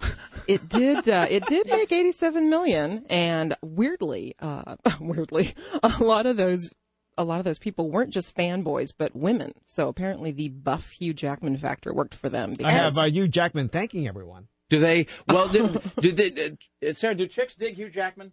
I don't. I don't either. No, really. there's some. I just don't find him attractive. I do dig Ryan Reynolds, though. All right. Well, no, because Ryan Reynolds is sort of like he's like a non-weird, non-greasy, non-scruffy, non-Scientologist Jason Lee. I mean, that's the thing. He reminds me. See that. He is like, in other words, if Jason Lee's life were to be made into a movie, you wouldn't even get Jason Lee to play himself. You would get Ryan Reynolds to play him, just like Paul Rudd would play Ben Affleck. Ooh, I love Paul Rudd. Yeah, so see there, but that's what I'm saying right there. So now if they decide to make him like the Submariner or whatever, you will totally go to see that. You know. I mean, that's just, like if he was going to make Space Ghost, the movie with Paul Rudd. Christy Turnquist would be right there in the audience to watch that. I kind of disagree about Ryan Reynolds, though. I think he has eyes like, toffee lozenges. There's just no expression in those eyes. Eyes like toffee lozenges. He does have, his eyes are a little beady. When was the last time you ever saw a toffee lozenge? I don't even know what one of those look like. But she said it, but at the same time, doesn't it make perfect sense? I guess it does. Is that like in Twilight when she describes Edward as having smoldering butterscotch eyes? Dude, Sarah Wagner let me borrow Twilight. I'm going to start reading it today. It's the worst book ever written. Okay, it's it really looked bad. Pretty damn It is unbelievably awful. But here's the thing, is you can read that book in a day. Yeah. I mean, it's like reading a leaflet.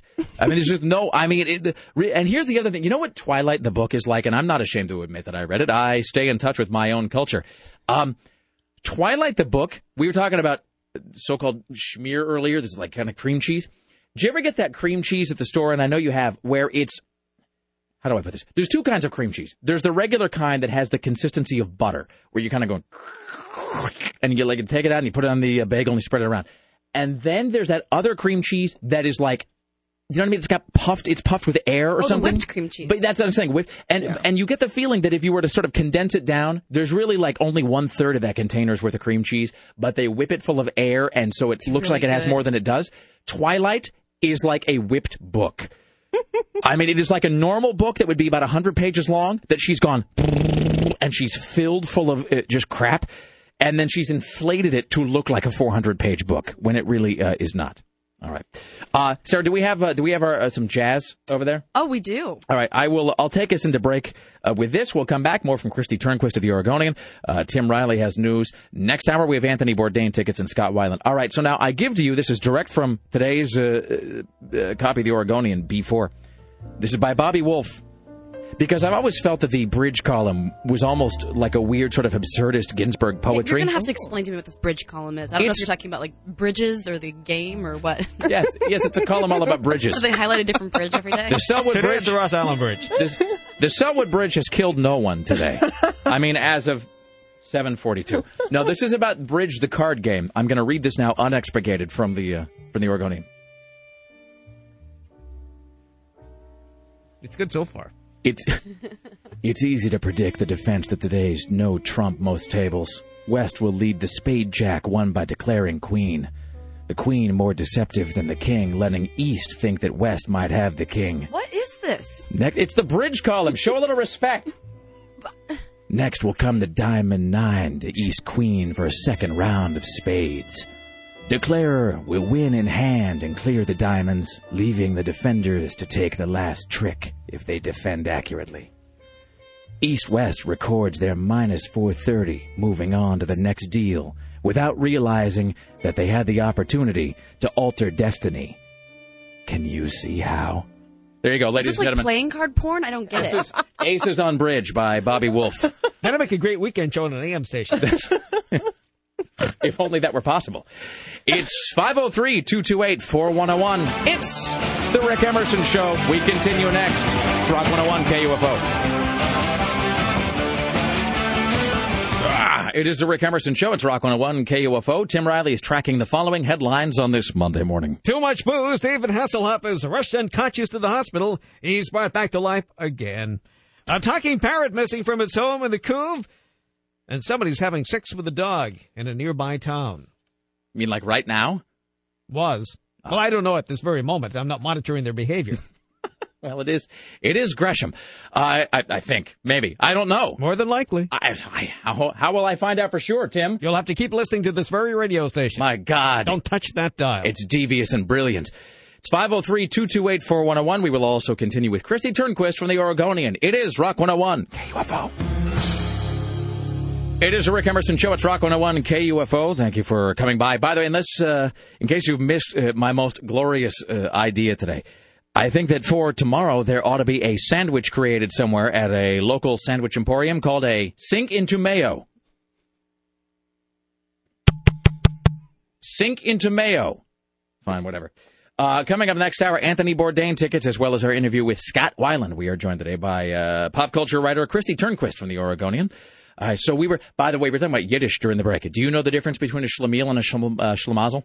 I don't, actually. All right. A schlemiel is a bumbling fool. A schlemazel is the unwitting bystander who is the victim of the schlemiel's incompetence. Think of it this way.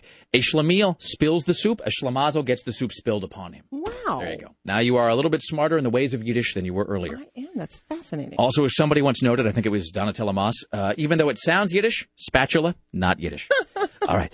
So Wolverine, number one with $87 million at the box office this weekend. And then beyond that, it was like the sort of Wolverine and then all the rest. I mean, I don't even know what else was playing. I didn't even really leave the house this weekend except to see Star Trek. Oh, Star Trek was so Which good. was awesome. Awesome. It was righteous. I can't wait to see it again. I mean, all four of us here in this room were lucky enough to see Star Trek. We gave away a lot of tickets a couple weeks ago, and so there were many listeners who joined us there. So if you are listening, if you're one of those lucky few, then you know how glorious it was. Yeah. It was. I'm going to see it again opening night. I mean, it was really quite something. It was fantastic. Yeah, no, I'm going to take all my friends and neighbors. So what else was vainly attempting to succeed at the box office this weekend? And vainly is the word for the number 2 movie, Ghosts of Girlfriends Past. I've never heard of this movie. I don't know what it is. That was the craptacular-looking movie with Matthew McConaughey, yet again trying to work through his commitment issues It's on almost screen. hard to believe they didn't use you as a poll quote for that. It's craptacular. Christy Turnquist from the Oregonian. How many times do they think women want to see this guy, try to settle down with a good woman amid hijinks and hilarity? I don't know. It seems like diminishing returns because it only made $15 million, which for a movie like this is pretty bad. Yeah, Matthew McConaughey's past his prime, too. He's so not totally. And good. doesn't he look like he stinks? He totally looks Seriously, like he I mean, he looks like he smells. And smells bad. And smells of grease and filth and a kind of funk that no amount of washing is going to take out of his clothes. I think that's all sort of permatan, Yeah. Yeah, like coating. shiny, like shirtless body running around. He just looks gross. He seems like you know what he seems like? You know, you were talking earlier about how Ryan Reynolds is the guy that would play Jason Lee in the movie of Jason Lee's life. Doesn't Matthew McConaughey seem like he seems like the stupid real-life version of, like, Woody Harrelson. You know what I mean? Oh, I could see that. Because Woody Harrelson has that same sort of, like, you suspect he just spends all his time, like, working on weed-related causes and not bathing. Yeah. But I get the sense that Woody Harrelson, there's like an intellect functioning underneath all that, the layer of grime. Matthew McConaughey, I think it's just a whole lot of, like, sitting and staring into the mirror, like, naked while playing a bongo drum and saying things like, but who is the Eggman? And why isn't the Eggman an egg woman? Ba-da-ba-ba. Don't forget him, running on the beach and being photographed shirtless. That's his other main activity. The last time he was hot was in Dazed and Confused. Yeah, That's it. I think that was the last good movie he made, too. I would say this is my objective assessment. I'd say he was moderately hot in Contact because he had the hot priest thing going on. Oh, but didn't he have bad hair in that movie? Well, he has bad hair and everything, isn't he? Yeah, he does. And he was actually hot in, was he in A Time to Kill? Ed TV? Yeah, he was. Yeah, didn't Woody Harrelson play his brother in Ed TV? I don't know. I was thinking he did. I can't really remember. Well, I guess he did a few good movies. I'm thinking that they've done multiple films together, but maybe I'm only thinking that because because they seem so similar to me. They do, kind of. I got nothing. All right. And then there was you were talking about The Soloist, which is the Robert Downey Jr. Jamie Foxx movie. Jamie Foxx thing, which I have to tell you this, I don't know anything about it. All I know is that I saw the poster, and based on the poster, I decided it was something I would never see because it looked very much like here's what I imagined The Soloist to consist of. A lot of scenes where somebody goes, well, damn it, I'm not going to forget about him. The system may have left him behind, but that doesn't mean we have to, or else we become the system. And then, like, a guy stands on a desk or something, and then everybody cheers. So I don't know what it's about. They did a bad job of sort of getting the word out to people about what this movie really is, because it looks like a terrible schmaltz fest kind of a thing. But it's based on this true story that originally came to light when Steve Lopez, a Los Angeles Times columnist, wrote about this guy who Jamie Foxx plays in the movie, who was a street guy who was playing this broken down violin. And sure enough, it turns out that this guy was once a music prodigy as a youth, and then he developed terrible, mental illness. Whether it's schizophrenia or not is sort of unclear in the movie, but it looks a lot like schizophrenia. And so, he like skidded into the streets. But what's good about the movie is that it really doesn't sentimentalize. And it doesn't sort of simplify. There's no sort of glad, handy, feel-good ending in which everything is sort of neatly tied up with a bow. I mean, all the complexities of sort of a journalist in Lopez's position, taking on a position of responsibility for another person are addressed, I think, realistically and the fact that, you're not going to just cure someone who is that ill. Well, this sounds like a very nuanced, layered film with a lot of realism and facets. I'm sure it performed splendidly at the box office. Oh, yeah. It's made a sum total of $18 million in its weeks out there. So it's very clearly uplifting for an economy like this. Yeah. We're a nation of deep thinkers, Christy. Yeah, so people want to see Hugh Jackman, without a shirt and lots of sideburns and clawing instead of this movie. You know what? As my friend Todd used to say, you will never. What did he used to say? No, that was P.T. Barnum. That was the sucker born every minute. My friend Todd used to have this saying, and this is when Hootie and the Blowfish, when that cracked rear view or whatever album was selling its 15 millionth copy. I remember he was reading this article about Hootie and the Blowfish in USA Today, which is sort of great in and of itself. It's sort of a perfect confluence of things. And he was reading about this, and he just sort of folded the newspaper up and he set it down and he looked at me and he said, "For things to be successful in America, they must contain an air of mediocrity." And then I think we went out to lunch. So there you go. The end. All right. Christy Turnquist, you can be read in the Oregonian or online at OregonLive.com, a splendid website. Oh, yeah. It is 503-228-4101. We have Anthony Bourdain tickets coming up, as well as Scott Weiland. Christy Turnquist, thank you so much. Thank you. We'll talk to you next week. Don't go anywhere. The Rick Emerson Show continues next with Tim Riley at the news desk. Stay there.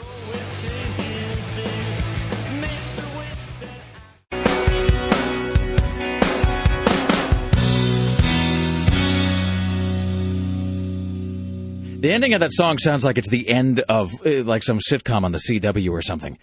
Where at the end he says, "Well, but we still got each other." Da-da-da. Executive producer, Aaron Spelling. Or one of those British invasion songs of the mid-'60s. Exactly, like a zombies song. It's 503-228-4101. Speaking of zombies, don't forget to go to ZombieConPDX.com. That is the website, ZombieConPDX.com. So Portland's ZombieCon is coming up May 15th, 16th, and 17th, brought to you by The Rick Emerson Show and Rock 101 KUFO, featuring the Zompire Undead Film Festival and Portland's only Zombie Prom as well. I like that word, Zompire. It's because it's not. It's all. I mean, it sounds obvious, but it's just nothing but films with vampires and zombies, and occasionally zombie vampires, etc. So that is happening all 3 days. The Zombie Prom is May 16th, and we're going to be having zombie-related events and activities starting this week, continuing all the way through Sunday the 17th. You can find out more at KUFO.com or just go to ZombieConPDX.com. Coming up in this hour, a pair of tickets to see Anthony Bourdain when he comes to town, as well as our interview with Scott Weiland at the news desk. This is Tim Riley. In the news with Tim Riley. Well, the mayor's in hot water again. He says it was a fender bender, but he damaged 2 cars.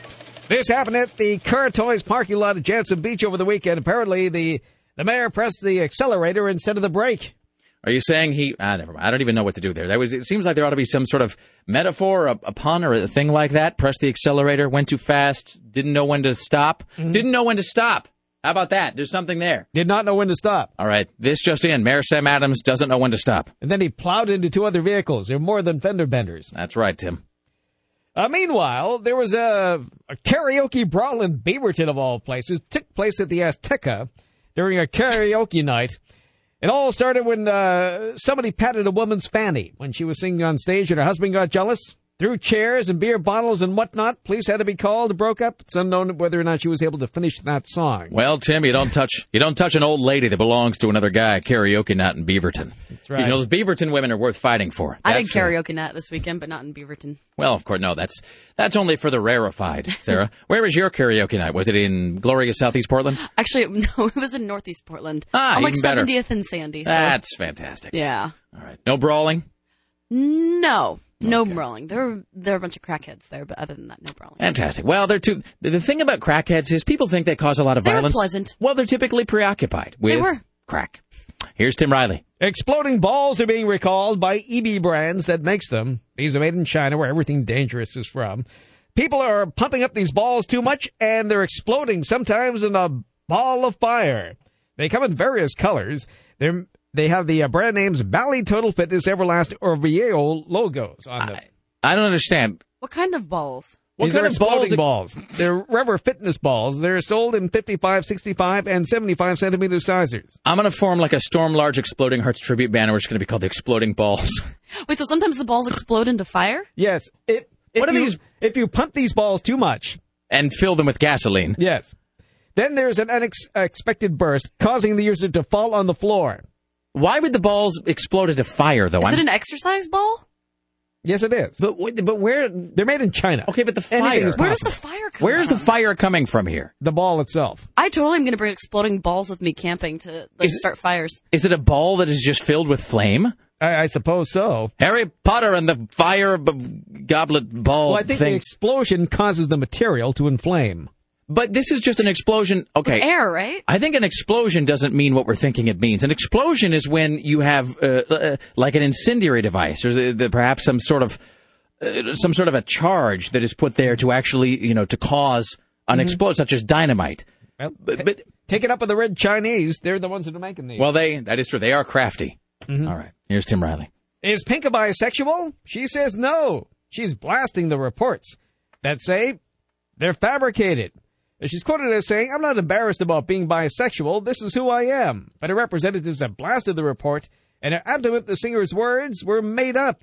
A spokesman for the Star tells the New York Daily News the quotes are entirely fabricated. Pink is not bisexual.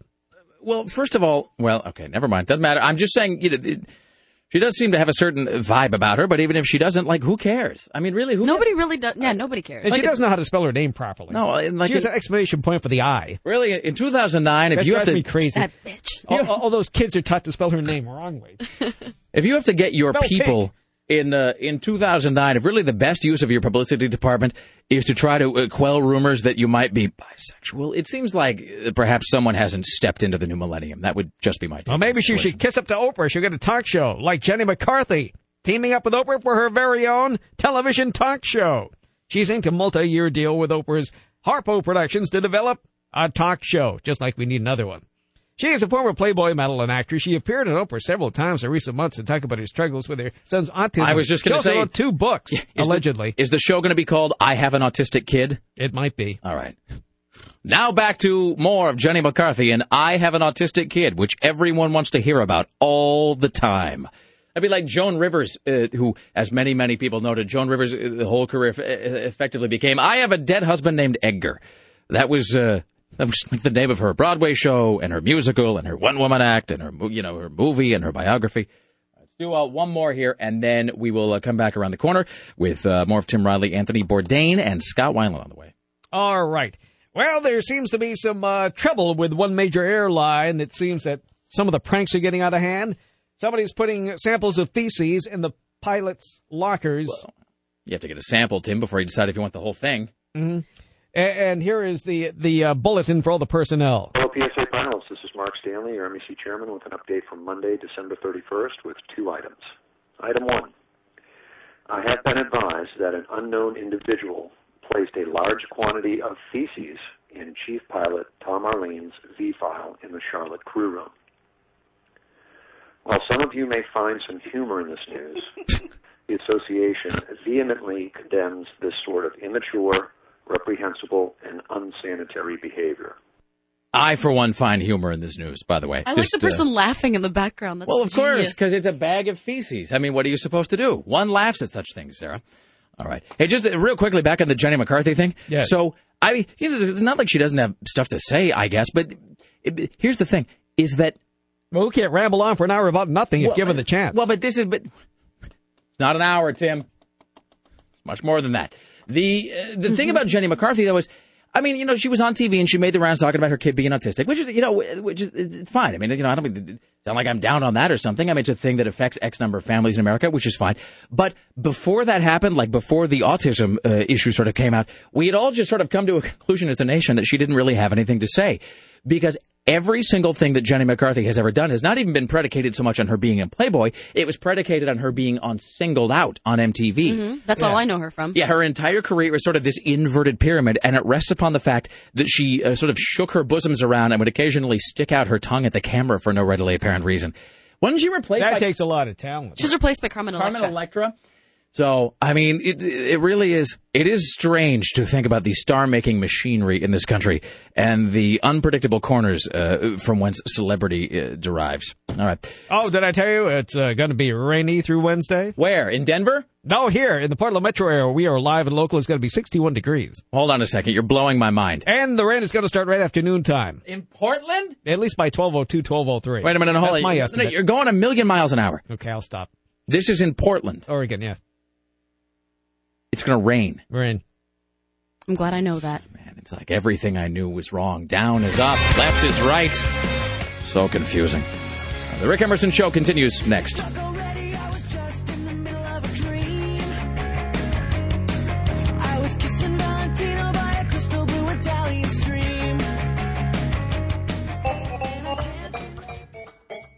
Stop that giggling. This is not to be mocked, Tim. Feces in a locker. Why did you just say that? I mean, I know we just had the story, but that particular excerpting of words right there was a little bit surreal. All right. I'm sorry. I'm just trying to keep things live. Well, so now if we have feces in our lockers, we'll know who to look at. No. Let's stop saying that. Let's not use that phrase anymore. Okay. Always bright, but never trite. Let's stop this live bet here for about 4 seconds and allow it to reestablish so that the client is not horrified by the context into which his advertisement is put. Well, that's fantastic.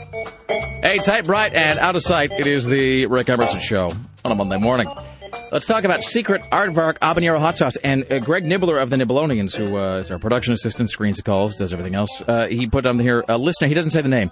He says, listener wanted to let us know he tried Secret Aardvark Hot Sauce on your recommendation and loved it. And I've heard this from several people over the last few weeks. We've been talking about those guys a lot. I wish I could remember the name of it, and I don't. But Laura and I went into a pizza place, of all things, which was on 23rd. This is, I don't know, maybe 2 weekends ago.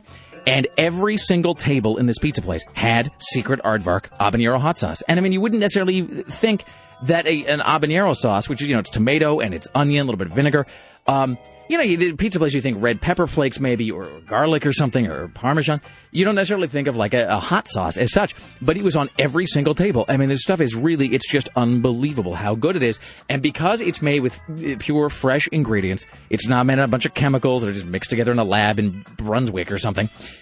It does go with almost anything you can imagine. Now, the recipe is from Portland. The company's right here in Portland, and you can find out more about it at secretaardvark.com. secretaardvark.com. You can find out where to buy it. You can find out the restaurants that are serving it. And, of course, if you don't see it where you shop, you don't see it where you eat, you got to ask them about it. You got to go shake them vigorously with your words and demand that they carry Secret Aardvark hot sauce. You got it. It is going to become the most frequently used spice and condiment in your house. I guarantee it. Secret Aardvark Habanero hot sauce. One sauce to rule them all. Being travel ready means...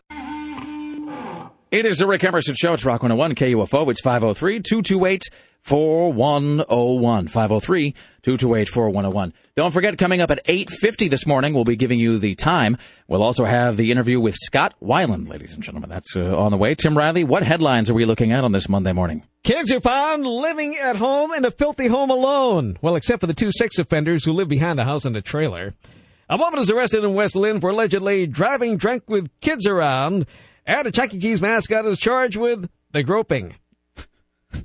The groping, which was, is that you start with the groping and then he moves on to the sexing? Yes. When you say a Chuck E. Cheese mascot, this wasn't like the, this was like the Chuck E. Cheese, not one of the lesser known mascots like that Mario guy that creates Chuck E. Cheese. All right. We don't know if it was the original. Who claims to be the original Chuck E. Cheese? I don't know. Don't really know. I used to know one of his followers. Now, and here's the thing. There was a time when I would have been able to list off to you like 5 or 6 of these sort of ancillary mascots at that establishment. But to be honest, I just quit caring. Mascots love to hug children. Yes, they do, Tim. Now they're moving on to adults. Okay. And breasts. Yes, they are. It's the Rick Emerson Show. It's Rock 101 KUFO. Straight ahead, our interview with Scott Weiland. Don't go anywhere. It is Rock 101 KUFO. It's 5:03. That was a weird exhaling. You just did it in the microphone there. You made me laugh. I turned on my microphone and then... It's because of my patented wit, Sarah. 503-228-4101. All right. Coming up here in just moments, we will have Tim Riley, who is recapping today's biggest headline. Smells like the 90s at 9 with Buzz. Join us tomorrow when our guests will include Katie Darrell from TMZ.com and Don Taylor from Cinematical. Without further ado, he's going to be at the Roseland later on this month. And this entire interview, we'll talk more about this tomorrow. The entire interview will be posted online at KUFO.com.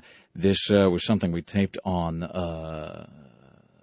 when was it? Was it Friday? It was Friday. The days are all blurring together for me right now because everything was just a lead up to Star Trek. So here's a section of this interview. We'll have the entire thing posted at KUFO.com later on today. This, ladies and gentlemen, is Rick Emerson interviewing Scott Weiland. Let's now welcome to the Rick Emerson Show, a man who needs no introduction, but who I will introduce anyway. From the Stone Temple Pilots to Velvet Revolver to his own solo work, including the recently released album Happy in Galoshes, a man whose vocal imprint is felt in all forms of rock and roll. He's going to be here May 20th at the Roseland. Tickets through Tickets West. Mr. Scott Weiland. Hello, sir. How are you today? Very good, very good. Thank you for joining us. I have to ask, when you're working on a solo project, as a guy who spent a lot of his time with other musicians in the form of a band, when you're doing something solo, do you find that you're consciously trying to write something that sounds different than the work you've done with bands? Are you consciously moving away from that? Actually, it's quite the opposite. I feel a freedom, a sense of freedom to be able to just explore all the various musical terrain that I've listened to and fallen in love with my whole life, and am able to combine some of those, Latin music with modern music, with some lo-fi, low-tech stuff. And it's one of the beauties of having a studio is that it enables you to kind of go anywhere and record some of the songs that we had written that were, rock and roll kind of on the English tip. Actually, speaking of the English tip, reaching back a bit, I heard your take on Led Zeppelin's Dancing Days, some years back on the Encomium record. And there's a lot of Zeppelin in some of the things you've done, like, the Lady Picture Show, for example, or the vocal stylings. Who do you feel had the biggest impact on your writing? I would have to say probably, as far as the writing and the studio, it would have to probably be the Beatles. As a singer and overall performer, how I approach myself, it would have to be David Bowie. And as, a lyricist, David Bowie and Bob Dylan, probably. And in terms of, so as a lyricist and as a singer, you've got Bowie and Dylan there who, it's a real powerful duo to have an imprint on you. And then, of course, as the years go on, you guys, you together with the Stone Temple Pilots, Velvet Revolver, and then also as a solo artist, you're creating your own musical legacy. And so I have to ask, coming off a successful reunion tour with STP, was there a push from the label to immediately get back in the studio and crank out an album? Was there that pressure? Yeah, and we are working on a record right now. So I'm kind of doing both at the moment. And you've always been a very prolific singer-songwriter, in the solo world and then with the bands, obviously. And I read somewhere that having gone through so much as a band and individually, where you really been out there and experienced a lot of things, a lot of ups and downs. I've read that you got your own episode of Behind the Music coming up. I have to ask, do they still put everybody in a room that's filled with candles and purple tapestries? Is this kind of a classic Behind the Music? They've moved to, I think they've gone for a new look, but it's still the same basic theme. Very successful artist, comes from nowhere, becomes massively successful, and then there are traumas that happen that cause personal problems, and then there is a rise to the top again. So, of course, you can guess that they ask lots of lovely questions. I can only imagine, sir. We're talking to Scott Weiland, and you've got a promotion coming up, which is pretty astounding, where a fan gets to fly to a show and have dinner with you. I have to ask, what kind of restaurant is your default choice? What kind of a place is the fan going to end up eating? Well, it all depends on the city that we're in. If if I had my choice on a certain night, I'm a big fan of caviar. It's partly because it's one of those things that you can't have very often. Right. If I ate caviar frequently, I probably would not like it so much. It is its rarity that gives it its allure, sir. Yeah, yes, I think so. Yeah, that's always fun. The show is coming up May 20th at the Roseland. The new album, Happy in Galoshes, the most recent solo work from Scott Weiland. You can find out more at scottweiland.com. And, of course, tickets are available. Tickets West is your outlet there, and it is May 20th at the Roseland. All right, Scott Weiland, thank you so much. Best of continued success, sir. Thank you for spending some time with us. Thank you. Seamless transition into live programming. All right. It is the Rick Emerson Show. In studio. It was like, if you closed your eyes, it was like I was in Atlanta. So that is Scott Weiland. We'll have the entire interview, which is quite something. We do want to give it to Greg Nibbler, by the way, who took a very lengthy interview, we'll say, and made it into what you just heard. So well done, seamless. Nibbler. So that'll be up at KUFO.com later on. Speaking of things that are ending.com, you can find out more about the upcoming ZombieCon PDX. You go to ZombieCon.pdx.com, and you will learn all about this upcoming event that we're going to be talking more about. It's going to be happening 15th, 16th, and 17th of May with a lot of small preceding events. So be listening for more on that. Tomorrow, Katie Darrell from TMZ.com, Dawn Taylor from Cinematical. Tim Riley, what were today's biggest headlines? Well, children left home alone in a filthy environment with sex criminals. A talking parrot is missing from its home in the Couve. An aggressive man is arrested for having sex with a dog. So there you go. The end. And this is all true. We want to thank CNN radio correspondent Jim Roop for joining us today. Also, Scott Weiland and Christy Turnquist from the Oregonian. The Rick Emerson Show produced today and every day by the lovely and talented Sarah X. Dillon for Rock 101 KUFO. On the phone, Greg Nibbler. Wow. Look at me. I rule. What was I doing? Webmistress Bridget from upstairs, CBS Radio Portland marketing guru Susan Don't F with me Reynolds, executive producer Christopher J. Paddock. Smells Like the 90s coming up next with our good friend Buzz and Gordon Fatboy this afternoon, 3 till 7.